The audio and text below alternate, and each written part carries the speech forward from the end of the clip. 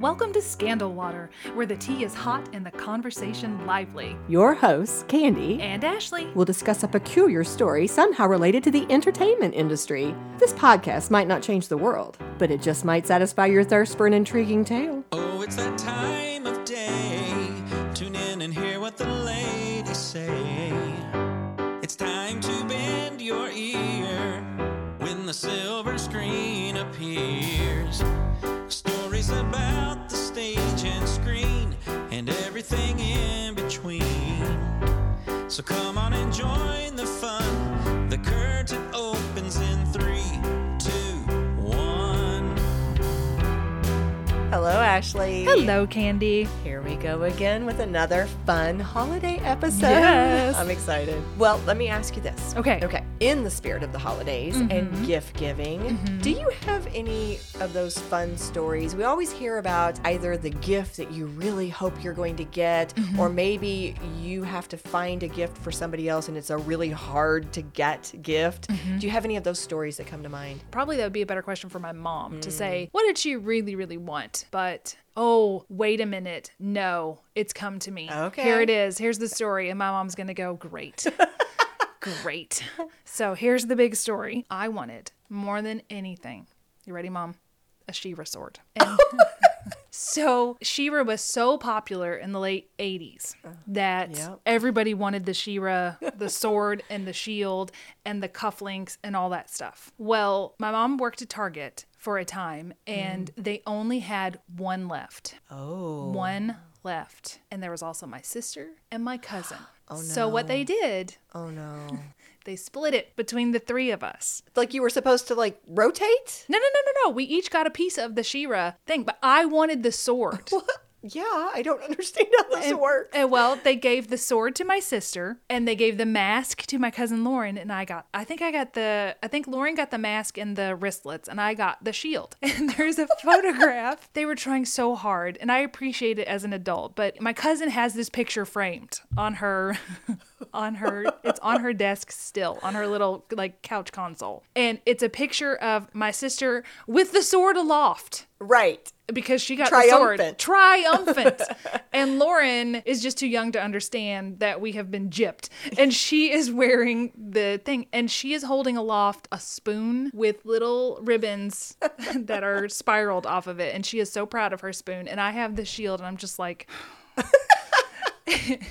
Okay, you're gonna have to post this picture. I will. If I can't find mine, I'll ask Lauren if she could show me hers. But this is the thing. This has been the thing for years. So when Wonder Woman came out, there was the Wonder Woman sword, and my mom literally bought me the Wonder Woman sword, and it's got a little note on it. It says, "I hope this makes up for the She-Ra." She's like, will I ever live this down? No, you will not. So it's hanging in my office with the little note that says, "I hope this makes up for the She-Ra sword." And I understand, but no. It will never be No, okay. you're traumatized for life over that. I was. Yes. I have a little funny story that comes to mind. I hope I get the details right. As I recall, it goes like this. When Camden was little, very little, we had, well, we still have to this day, this mass of games in our closet.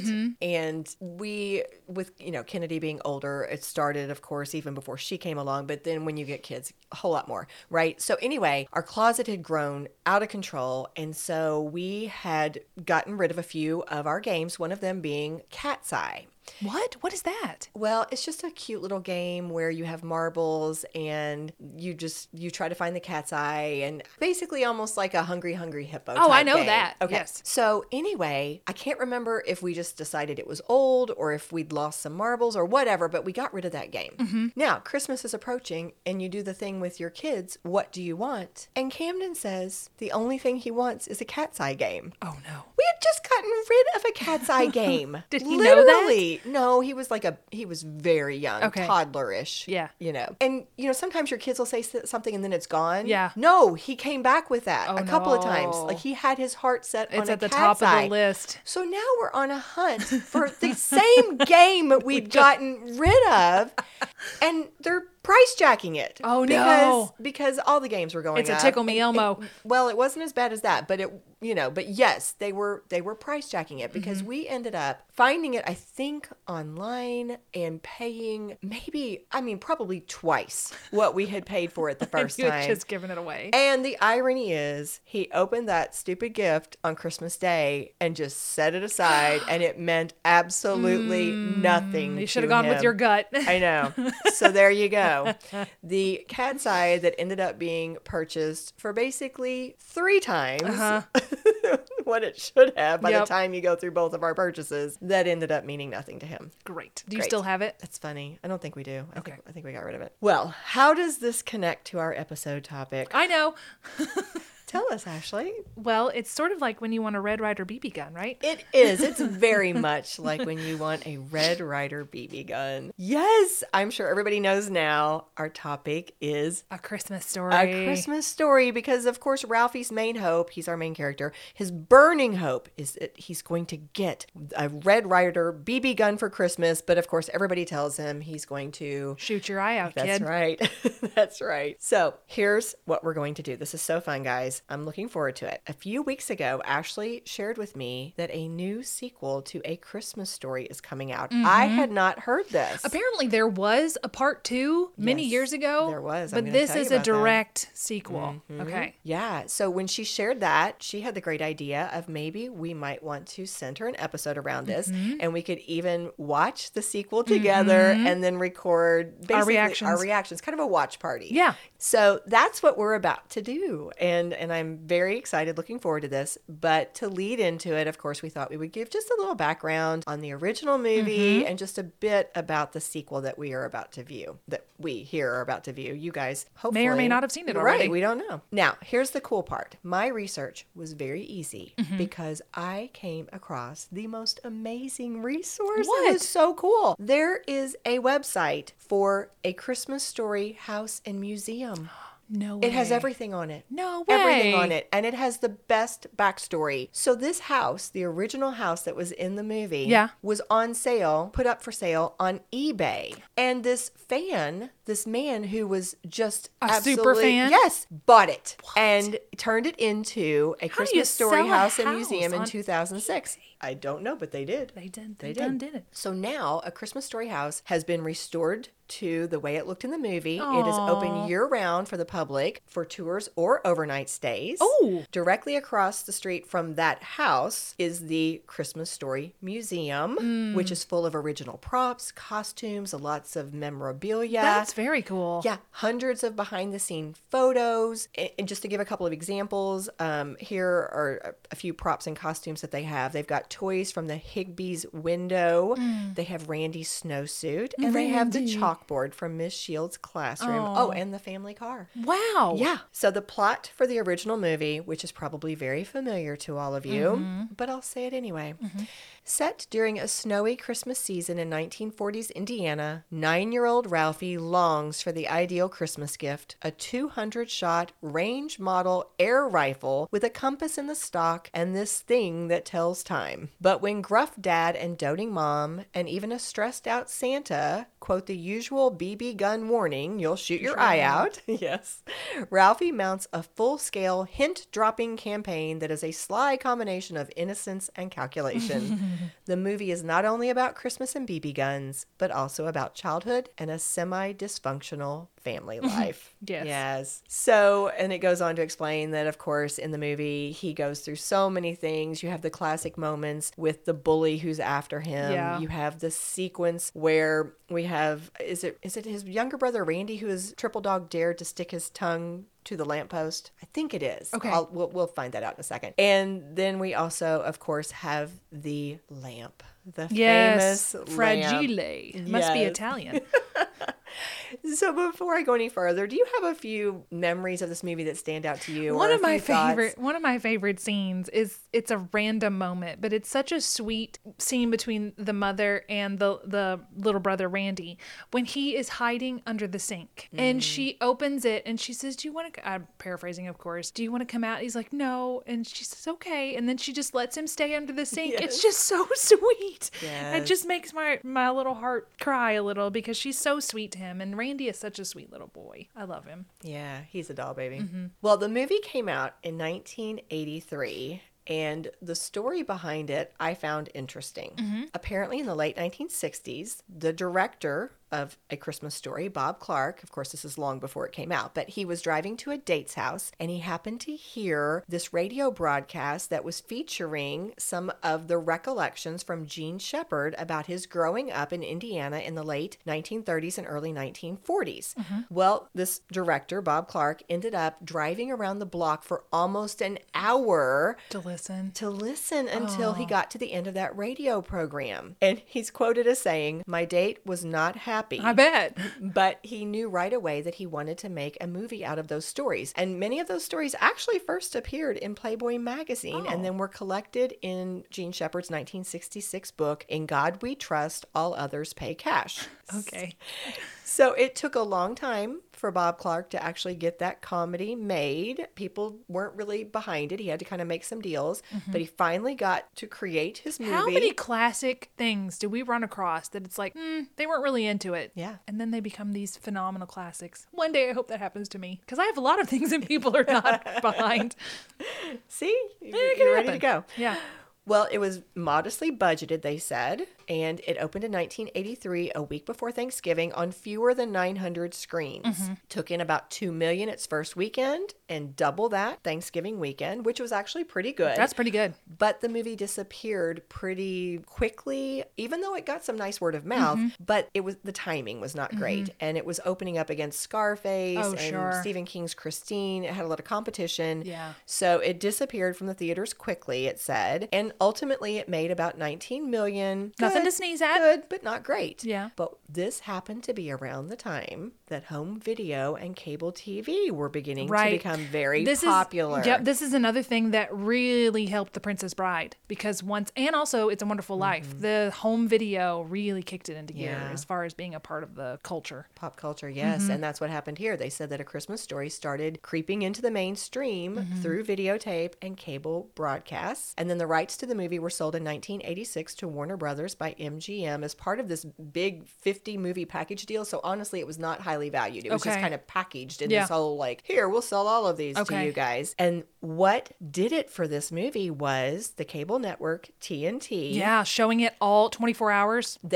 it was a stunt. It was Yeah. supposed to be kind of a gimmicky thing in 1988, but people liked it. And they said that popular demand turned that stunt into a tradition. Yeah. And now, of course, it's on TBS, but every Christmas Eve, you have this marathon where 24 hours. Yes. And they say more than 40 million people will tune into it at some point. That's At some crazy. point. Yes. It is now one of the most popular holiday movies of all time, earning its place alongside It's a Wonderful Life and Miracle on 34th Street. Yeah, definitely. So I have a few fun trivia facts. if Okay, you're let up me for have them. it. Yes, Okay. I am. Guess who was originally offered the part of Ralphie's father? Of Ralphie's father, and it was what year? 1983? Harrison Ford. Jack Nicholson. No! Oh, that'd have been really weird. I know. Yeah. Now, he was interested, but ultimately they decided to go with Darren McGavin because, first of all, the director really liked him, but also Jack Nicholson asked for a lot of money. Oh, and they didn't have it. They didn't have that. Yeah. Peter Billingsley, who played Ralphie, had become familiar to people through a show called Real People. Do you remember Real People? No, not at all. And he also played Messy Marvin in this series of commercials on TV for Hershey's chocolate syrup. So he was a little well known before he got this part. Now, an interesting story about the bully. It was actually supposed to be Grover Dill, not Scott Farkus, who was the bully in the original work. But they said that when they went on set for A Christmas Story, Bob Clark was presented with the actor who was supposed to play Grover Dill and then the actor who was playing Scott Farkus. Scott Farkus, yes. And he took one look at them and made a switch. They had the quote that the director said, okay, you get his lines and he gets yours. Okay. And that was it. Oh, I guess wow. I looked at their appearance and decided he liked them better the other way. Just a quick little side note is the actor Yano Anaya, who played Grover Dill, was also the evil paperboy in the 1985 John Cusack comedy Better Off Dead. Oh, so just a little interesting. side note. The writer, Gene Shepard, made a cameo appearance in the movie. He was the grouchy department store customer who tells Ralphie to go to the back of the Santa line. Oh, cute. Yeah, he also did the voiceover narration. I thought so. I thought that was Gene Shepard who did the voiceover. Very nice. And the director, Bob Clark, who we've referenced several times now, also made a brief cameo. He was the neighbor who stops and marvels at the leg lamp from across the Nice. street. So the setting of the movie was based on Hammond, Indiana. That was the hometown of Gene Shepard. And they said that he grew up on Cleveland Street and went to Warren G. Harding Elementary School, just like Ralphie. Nice. To find an American city that resembled Hammond in the 1940s, the director sent location scouts to 20 cities, and ultimately they picked Cleveland, Ohio as the site for filming, primarily because there was a department store that allowed them to film inside the store. And that was one of the deciding factors. Okay. Yeah. So that's our second episode that ties into Cleveland. We had Chicago tie-ins, and now Chicago's kind of giving way to Cleveland because that's where Elliot Ness was. Yeah, nice. You're really good at making those connections. For the scene, here we go. We've answered our earlier question. It was not Randy. It was Flick who had his tongue. Okay, that's stuck what to I didn't the think it was flagpole. Randy. And to do that, they used a hidden suction tube that created the illusion that his tongue had frozen to the metal. But obviously, it was much safer to do it this way. Yeah. And some of the snow that they used during the scenes between the kids and the bullies when they were supposed to be fighting was actually soap flakes and firefighters foam. Interesting. Okay. And they said that the kids later talked about how much slipping and sliding they did during the filming. I bet. That would be very slick. The leg lamp, the major award that was won by Dad, was actually based on a real lamp. It was an illuminated knee-high logo lamp. Okay, now knee-high is that drink that I don't think it's No. around anymore, No. but apparently back in that time period, there was something called A knee-high drink? knee-high sodas, I think. I just think of it as pantyhose. Knee-high pantyhose. Oh, well, Yeah. this is spelled Nehi. Oh, okay. Yeah. Okay. So the style of the leg lamp for A Christmas Story was created by a production designer named Reuben Freed, and he had never seen or heard of this leg lamp. So he made some little prototypes, and they used them. And of course, they said that the 3 legs that he ended up making that were in the film all somehow got broken during the filming process. Yes. The Radio Orphan Annie decoder pin that Ralphie receives is the 1940 Speedomatic model. Okay. Which indicates that the movie takes place in December of 1940. Oh, drink your Ovaltine, kids. Yes. They actually made different decoder badges every year from 1935 to 1940, but they said by 1941, the decoders were made of paper due to World War II metal shortages. So Oh, that's that another makes reason sense. why they knew that this was 1940. They actually had a second fantasy sequence involving Black Bart, but they had to cut that from the film, so we didn't get to see that. You probably know this one. I'll ask you. What TV show was inspired by A Christmas Story? What TV show? Can I get a hint? I think it's an 80s series. It's older. Oh, the Goldbergs? No. What? The Wonder Years. Oh, I did not know that. No. Yeah. Fascinating. And we're about to talk about the sequels in just a second, but just as a little preview here, Daniel Stern actually played the dad in one of these little sequels, and he was the voice of the adult Kevin Arnold in the Wonder Years. Yeah, I can definitely see that. Yeah. So to talk about the sequels, here's one that most people don't know about. In 1994, they did My Summer Story, and it was originally titled It Runs in the Family, and it was another collaboration by the same director, Bob Clark, and the author, Gene Shepard. Really? They said the film once again featured narration by the author, Gene Shepard, Yeah. but the cast was entirely different. The only returning cast member is Ralphie's teacher, Miss Shield. Does she play Miss Shield? Yes. Okay. And the story takes place soon after the events of A Christmas Story. It still revolves around the lives of the Parker family. But in this sequel, summer is here, school is out for vacation, and Ralphie's now a 4th grader played by Kieran Culkin. Interesting. And he's ready to experience another life-changing season. What happens in the sequel is that Ralphie is preparing himself to do battle with that class bully, Scott Farkas, in a game of tops. And they said, meanwhile, the old man, played by Charles Grodin this time. Okay, that's a good follow-up. Yeah, I can see that. He declares war on the family's hillbilly neighbors. So, and we've got other things going on with the other family members, but that's kind of the basic premise. Mom in that version is played by Mary Steenburgen, and little brother Randy is played by Christian Culkin. Oh, so they had real little brothers. That's cute. Well, bad news was apparently it was not a good movie, not really well received. Gene Shepard himself admitted later, quote, "That one was a real turkey." Oh, that's too bad. I know. I know. Then there was a made-for-television movie about the Parker family called Ollie Hoop Noodle's Haven of Bliss. Wow, that's a title. Yep, 1988. And that chronicled the Parkers' summer vacation, Ralphie getting a job, and the disappearance of the family dog. Then, many years later, there was a direct-to-DVD version called A Christmas Story 2. That's the one that Daniel Stern was in. Okay. It was called the official sequel. Okay. That one's the one that they actually referenced as the sequel. Picks up with Ralphie as a teenager. He now desperately wants a 1938 Hupmobile Skyline convertible. So instead of the BB gun, they've got him desperately wanting this car. They said that A Christmas Story 2 replayed many of the same gags and plot lines, but sadly, it didn't have the same charm. I wonder why. It just had to be the perfect elements, I guess. Right. So that brings us up to today. A Christmas Story Christmas. Yes. It's 10 years later, 2022. We have this new sequel, which is very special because we have Peter Billingsley actually returning to his role as Ralphie. In fact, this is the first time really that he's been involved with anything related to this A Christmas Story franchise since he was in that first one.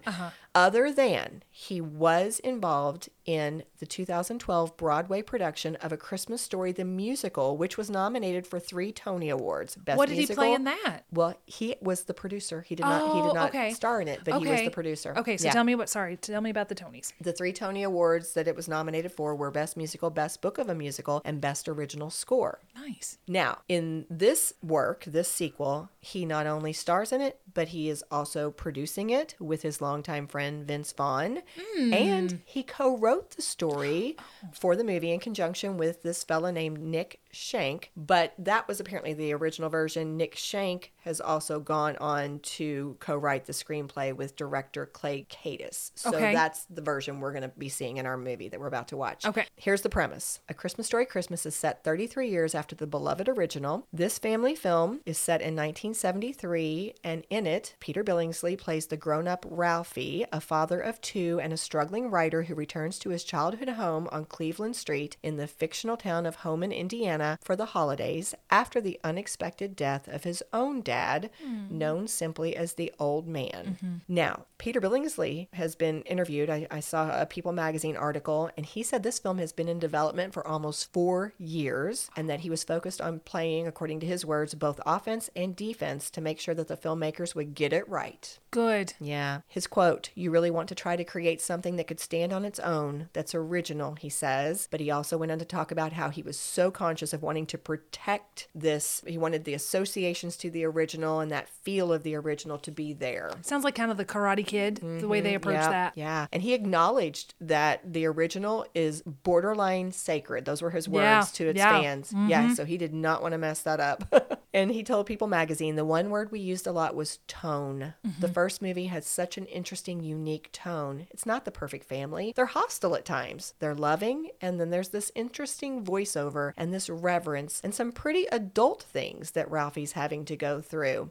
It feels very real. So we really wanted this to feel very much real as well. And I think that idea of going home felt like there was a lot there to return home to. So there's his quotes. Okay. Kind of his perspective on this sequel. In addition to Peter Billingsley, they have brought back Ian Petrella, who plays Ralphie's younger brother, Randy Parker. That is so cute. And we have Scott Schwartz returning to his role as Flick, and Zach Ward is back to play Scott Farkas. Scott Farkas. Yeah. But they've also brought on a few new people. We have Aaron Hayes playing Ralphie's wife, Sandy, River Drosh as his son, Mark, Juliana Lane as his headstrong daughter, Julie, and Julie Haggerty is playing Ralphie's mother, Mrs. Parker. She had to take over because Melinda Dillon, who played the original mom, retired from acting in 2007. Oh, too bad. So one last quote. Peter said that he hoped Darren McGavin, who died in 2006 at age 83, would approve of this sequel. And he went on to say that he thinks thinks he would.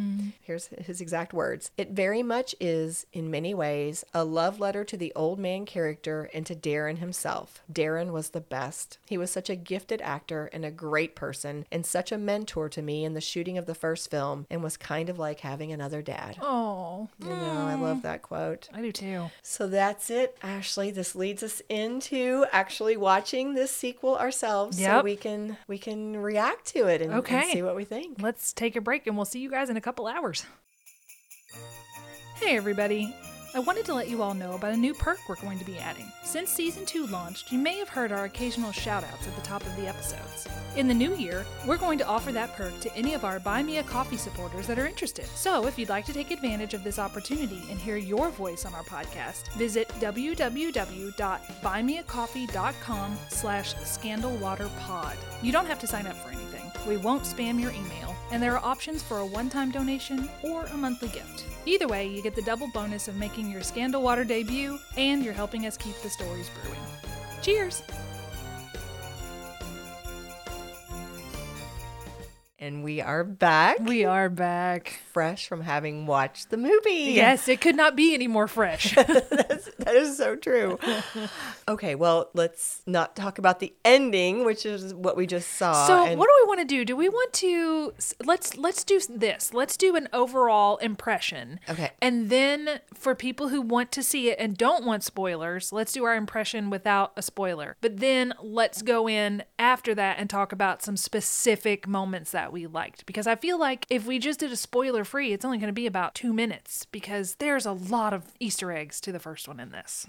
Okay, so let me ask you, what is your fresh out of the oven impression of this film? I enjoyed it. Yes. I think that anyone who is a fan of A Christmas Story Yes. should watch it. Yes. Is it a 5-star movie? No. But is it a love letter to the first movie? Is it a gift for the fans? Yes, I think so. Yeah, I think so too. I agree with you. Honestly, the first one wasn't a 5-star movie. It's just the nostalgia and the beauty of the time and looking back at something that is no longer there. It's a reflection movie. And I will say I teared up more than once. I'm not a super fan of the first one. I'm not, I mean, I enjoy it, but it's not, oh, I've got to see this film every year. Right. I was on the verge of tears multiple times. I was too. I think the difference for me is their approaches were different, right? When you had the original, it was new and novel. It was different, and that made it seem like a stronger piece because it was a little different in its approach. The fact that it had those farcical elements, the way that you had the dysfunctional family, but you still loved them and you still saw their love, the voiceover narration. So many aspects of it were different for a Christmas movie when it first came out. This one doesn't have that same freshness because to me, so many of the elements of this movie were purposefully tailored after the original because it was meant to honor it. It was meant to piggyback on that and to make us remember. And so I think that to me makes the first one stronger in originality. But I agree with you, similar in terms of content. And So it's a recommend from us. yes. I would say the great Christmas tradition maybe would be to watch them back to back so that you can really feel the nostalgia. Because again, spoiler free, but to me, it's almost like it self-serves itself because you see the first one and the ending of the second one serves the first one as well.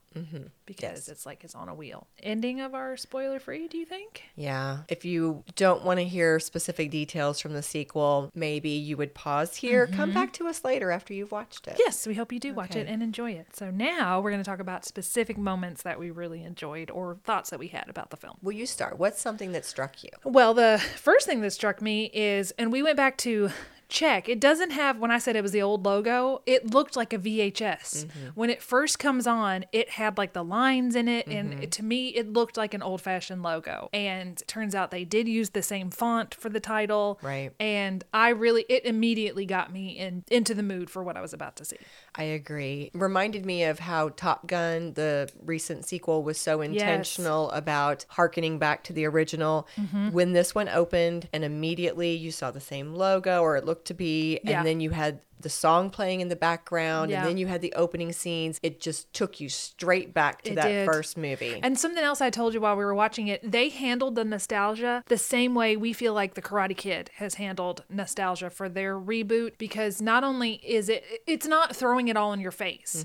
There's little hints of, oh, remember this? And it's not always pointed out. You have to Right. know that film in order to Catch them all. to catch the Easter eggs. Yes. Yes. And one thing I thought was funny, I mean, it's not a bad thing, it's just the thing. With his dark hair, I said adult Ralphie looks like he could be the brother of Jeff Bridges and Beau Bridges. Absolutely. He does. Yeah, but it was so fun seeing him It grown up. was. And I could say the same for a lot of the other Yes. actors who had returned to their roles, just to see them now grown men in their 50s, I think. they? I think Peter Billingsley might be like 51 years old. He's older than me? Yes. Wow. Yeah. Wow. But that was fun in and of itself. And those blue eyes, man. He still has those beautiful eyes, and the glasses looked almost like the same brand of glasses that he was wearing. I don't know. Yeah. Well, one thought for me, and I know this probably is obvious, but I'll state it anyway. Setting plays such an important role in both. And that makes sense, right? Because both of them are supposed to be recollections from this time in the past. But the 1940s, late 30s, early 40s seem to be such a significant part of the original movie. And this one made such a point of bringing out things from the 1970s. Yes. Everything from your avocado and yellow kitchen Yes. to songs that were playing to just pop culture references, the cars they were driving, just so many things were dependent upon that era or The clothing used was it great. to kind The of make costumes some jokes were, or whatever. Yeah, the costumes are great. And the woman playing his wife, her clothes, she looked amazing, and I loved her did. clothes. She looked great. And his clothes look good too. I liked his. One thing that we get as far as our plot goes, did you tell a plot earlier before we Yes. watched it? Okay. So one thing we had is the time lock. Anytime you have something, so what Ralphie's done is he said he's taken a year off of regular work and he has to get published by the end of the year or he's going to rejoin the rat race, as he says. And that gives us a time lock. Oh, he's got it by the end of the year. And he has sent his work to 16 publishers and 14 have said no. And within our movie, the other two also say no to his Right. to his grand novel that he has written, which to me, and I don't know, I'm just saying these things as I get to it, and we've already said this is full of spoilers. To me, it resembled Little Women in that Joe tried to become a great writer by writing this epic. His was about Neptune and all of these epic things, and nobody was interested in that because Right. it wasn't relatable. And it wasn't until he started talking about things that he actually knew that his hopefully presumed success came. We're jumping around a little bit. I don't know if that's okay, but my point doesn't necessarily go directly towards plot, but it's a little bit, I think, thematic. Okay. But it was interesting to me that in the first movie, we dealt so much with the children. Yeah, Because, yeah. because of course, your star was Ralphie. Right. And it was all around the children. And Dad was a very important character, but it was about the children. Mm-hmm. And now, because of circumstances, we now have Ralphie as the dad. So this movie is very much about the adults. Correct. But you see Ralphie placed in the role of fatherhood. Yeah. And so much of it plays on nostalgia and remembering his old man, but also now he's tasked with, as you said, he has the pressure of, will he make good as a writer? And he's also suffered this loss. Are we Mm-hmm. Yeah. going to go ahead and say Sure, what it yeah, is? we said it was spoilers. I think I gave it in the overview of the movie plot. It's anyway, funny, we right. already can't remember. Yes. It was 2 hours ago for us, and it's out of our heads.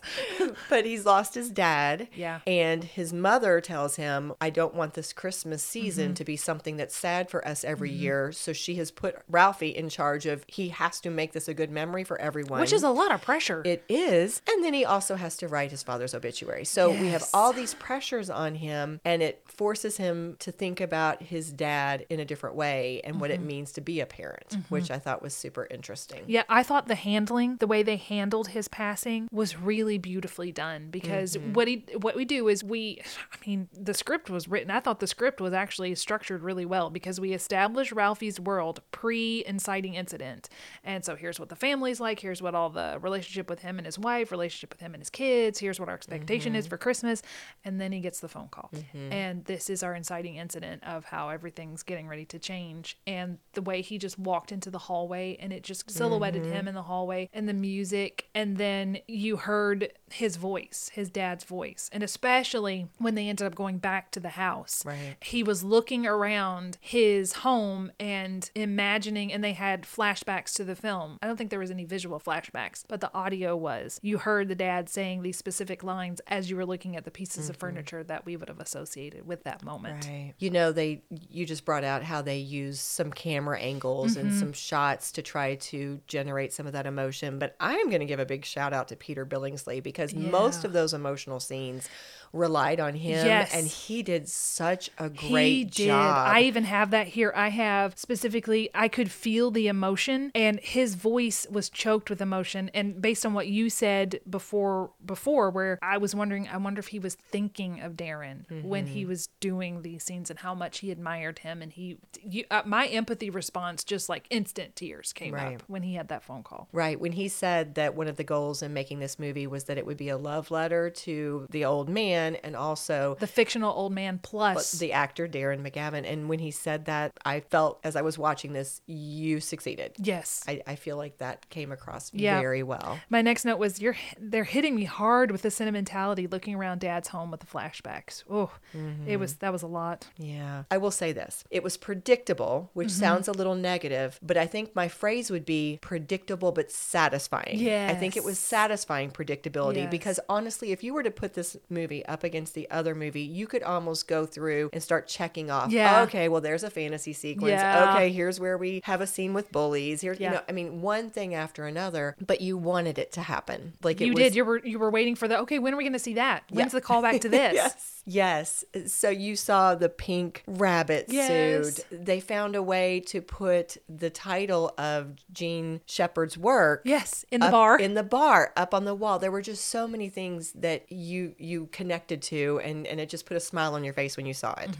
I loved the moment with he's on the phone with his brother. He's trying to guilt him into coming home because in the film, Randy is really successful and he's in another country. And sorry about Dad. How's Mom doing? And he says there's an unwritten rule where siblings have to just hit below the belt when it's necessary. And so he's like, oh, she's okay. You know, she ate half a cracker and she said one word today, and we all knew what the word was going to be, and it was Randy. He's like, oh no.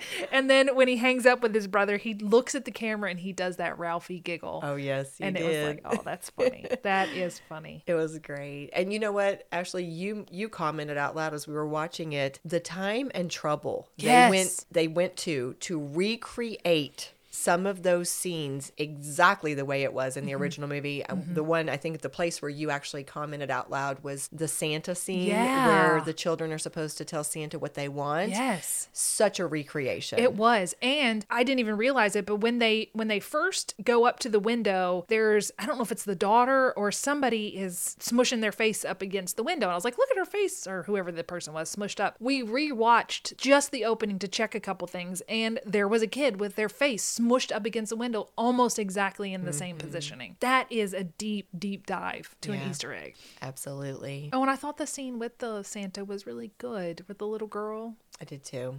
I did too. It was, again, fun knowing that Peter Billingsley was not only producing and acting in it, but that he helped to write it. And who else could have? When Right. rewatching it, it had to be Peter Billingsley that wrote this because he was there. He was a first-hand account. So I think that's good. Yeah, I really, really love that. Well, I know I'm jumping about a bit, but I'm going back to theme, and something towards the end of the story that his mom said got me when she looked at Ralphie and she said, you can't expect things to be perfect. You can't expect words to be perfect. You can't expect life to be perfect or to be perfect as a father, but it's about love. You know, Yeah. basically, to paraphrase, she said it's about living your life and it's about thinking about who you love. Yeah. And I wrote down, just write about the man you love. love. Mm-hmm. That got me. That really, really got me. And another quote that I like to go on what you're going, it says, he said, Dad made it look so easy. I wrote that down too. Yeah, and she says, his wife says, that's what good parents do. It doesn't mean it was easy. Well, and I think that speaks to both movies were set up with this idea of Ralphie desperately pursuing something he wanted. Yeah. Yes. And in the first one, it was very simplistic. He was a child. It was a toy. It was Right. this, And they showed BB the gun. toy in the attic. Yes, they did. Yes, they did. In the second one, it was adult needs and wants. These were things that were so much bigger.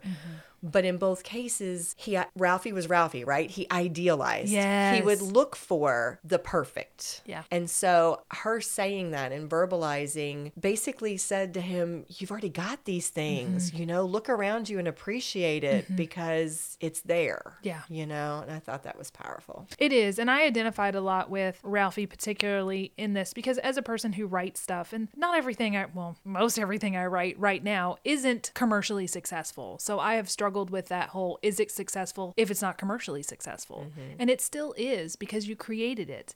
You went through with it and you wrote it and you did it. So that's the success, is following through and not doing the dream. I don't know. I felt a connection to him with some of the things he was talking about with writing. I didn't write the quotes down, but I really felt his struggle. Yeah. And of course, I think that was another intentional choice. They were basically putting Ralphie in the shoes of Gene Shepherd, the man who wrote these works that led to A Christmas Story in the first place. So I loved how that came full circle. Do you want to talk about that? Since we're bouncing around everywhere anyway, do you want to talk about the Gene Shepherd connection to the ending, or do you want to wait? Why don't you explain it? Okay, so we know that one of the things that Ralphie has to do is Ralphie has to write his father's obituary. His mother has asked him, because she said, well, you're the writer. And he is writing a script. He's writing a sequel to his terrible novel that he already had done that was, 2,000 pages? And so he says, well, I finished the sequel, if that would help sell the original. And he's like, no, I'm still not interested. So again, as a writer, he's procrastinating what he's supposed to really be doing, which is writing the obituary. And that's too overwhelming right now. So he works on this terrible novel. When it finally gets to the point where she says to him, just write about the man you love, he goes up there and he says the words just pour out of him. And Candy and I kind of predicted it. So this is that other comfortable predictability. And I think you vocalized it and said, I bet he's going to write the story that becomes the first film. And so at the end of the film, and this is, again, huge spoiler, if you don't want to know how the film ends, then just pause this and come back. At the end of the film, his wife has found the story that he wrote about his dad, because his actual obituary was only his birth date, death date, and his name, something like that. But he wrote the story about his dad, and he left it up there next to his super cool writer's nook in the attic. It was. Hello, another Joe reference to Little Women. But she apparently found it and sent it to the newspaper, because they called wanting the obituary and it didn't exist, but the story did. And they put it on the front page, and everybody reads it and loves it. And they say to the mother, what did you think of it? And she says, oh, I haven't read it yet. I wanted him to read it. And I was like, oh my gosh, this is going to get us. But he starts reading the story, and it takes lines from the opening of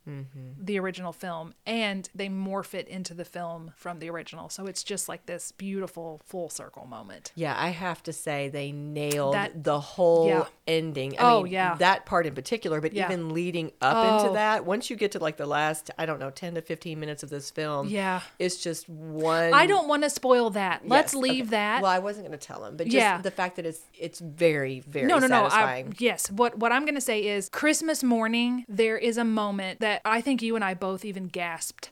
And just, it was a gasp, and it was instant. I had my eyes filled instantly. So we'll leave that little gift for you all if you decide to watch it, and let us know if it moved you like it moved us. But Christmas morning, that was it. From Christmas morning through the end of it, that was nearly a perfect ending to that film. A really good job. Well, we don't want to give you guys, like we said, we don't want to do a ton of spoilers. So we're just going to say that they brought back Scut Farkus, and I was very satisfied with where his character ended up, and his buddies. What were their names again? Flick and Schwartz.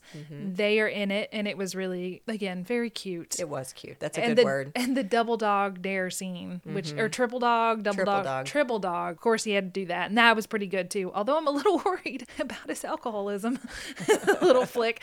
Anyway, so let's move. It was actually Schwartz. Schwartz had the drinking problem. Let's move into, what did you think of his wife? How did you feel about her as far as the partner for Ralphie? I think in terms of personality, she was wonderful. I thought so too. Yeah, I liked that he's still the dreamer. He's still that person who has high hopes, and we already talked about he wants things a little too perfect. Sometimes he overshoots, and she would just bring him back. Earth. Yep, and she took everything with a grain of salt. She was very supportive. Yeah. Very supportive. I really enjoyed their personalities and how they interacted. The chemistry wasn't quite as strong, like in terms of just seeing. They seemed like buddies. They did kind of seem a little like buddies. I liked them together. Yeah, I did too. I really did. I actually also liked her chemistry with his mother. I enjoyed that they didn't go down the trope of they didn't like each other. Right. You know, they got along fine. They still had some moments where they disagreed, but it was like funny disagreements. Yes. I liked their relationship together. I did too. It seemed like they all blended well as a family. And the little kids, what do you think of his children? Well, I'm going to come back to that in a second. Okay. Can I follow up on what you just said? Yes. I liked the actress who played the mother in general. I was afraid that I would be a little disappointed because, as we mentioned earlier, the original actress had retired. And so we had a new actress take over that role. I think Julie Haggerty was her name. I thought she was solid. I thought she captured the essence, but I believed her. I didn't feel like she was pretending to be this other character. Yeah. She just was the mother. Yeah. And she could handle the scenes that were a little more serious and a little more touching, but then she could also be a little silly, or I mean, The she caroler scene. Yeah. I liked how quirky they all were. They all had his wife with ice skating and her with carolers. They all had their thing that was just their little quirk. I liked it. True. About the kids, I think they were not as fleshed out. I was a little disappointed, but then again, this movie was about the adults. Yeah, it's the about kids Ralphie. were just kind of there to fill it out and to really showcase him as a dad. So not as solid, not as much to do. The little girl was super cute. What are your thoughts? I'm sort of the same. I feel like they were just supporting characters. Yes.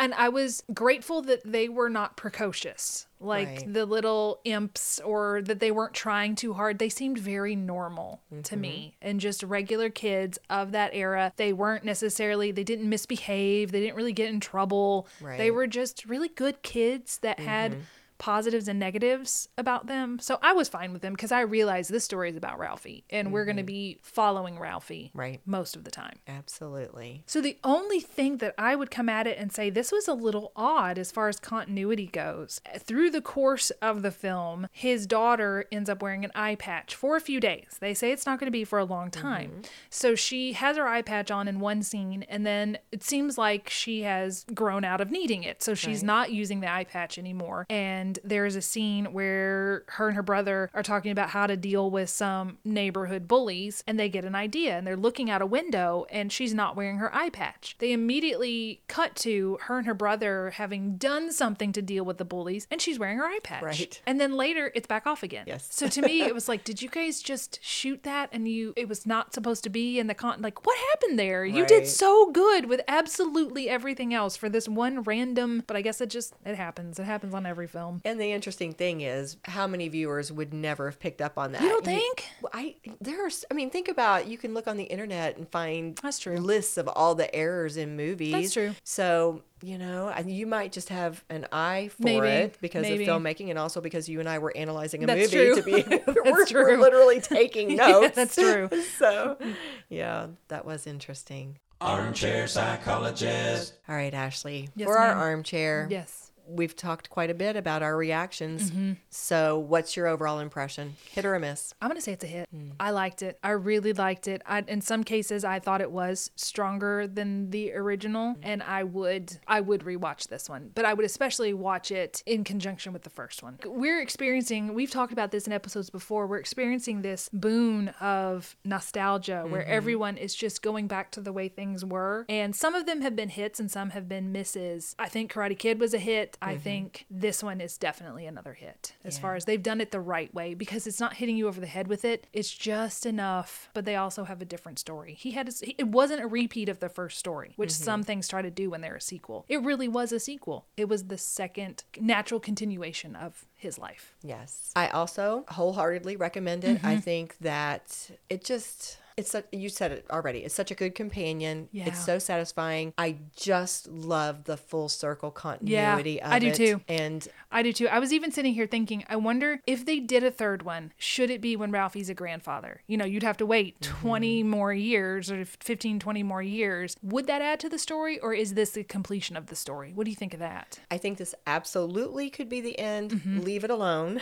On the flip side, I do agree, if you're going to try to do it again, it needs to More time. be its own story. It needs to be a different stage of life. It needs to be something very different, not just a rehash. Yeah. So yes, if there's some great story 20 years down the road, fine. But Yeah. my gut is let it rest. This is it. Yeah. And you agree? Or? I do. I agree. I think if it's to be told, but then the chances of, unfortunately, everybody being around at that point, you never know. But I think if you let it lie right now, it's perfect. It's a perfect sequel.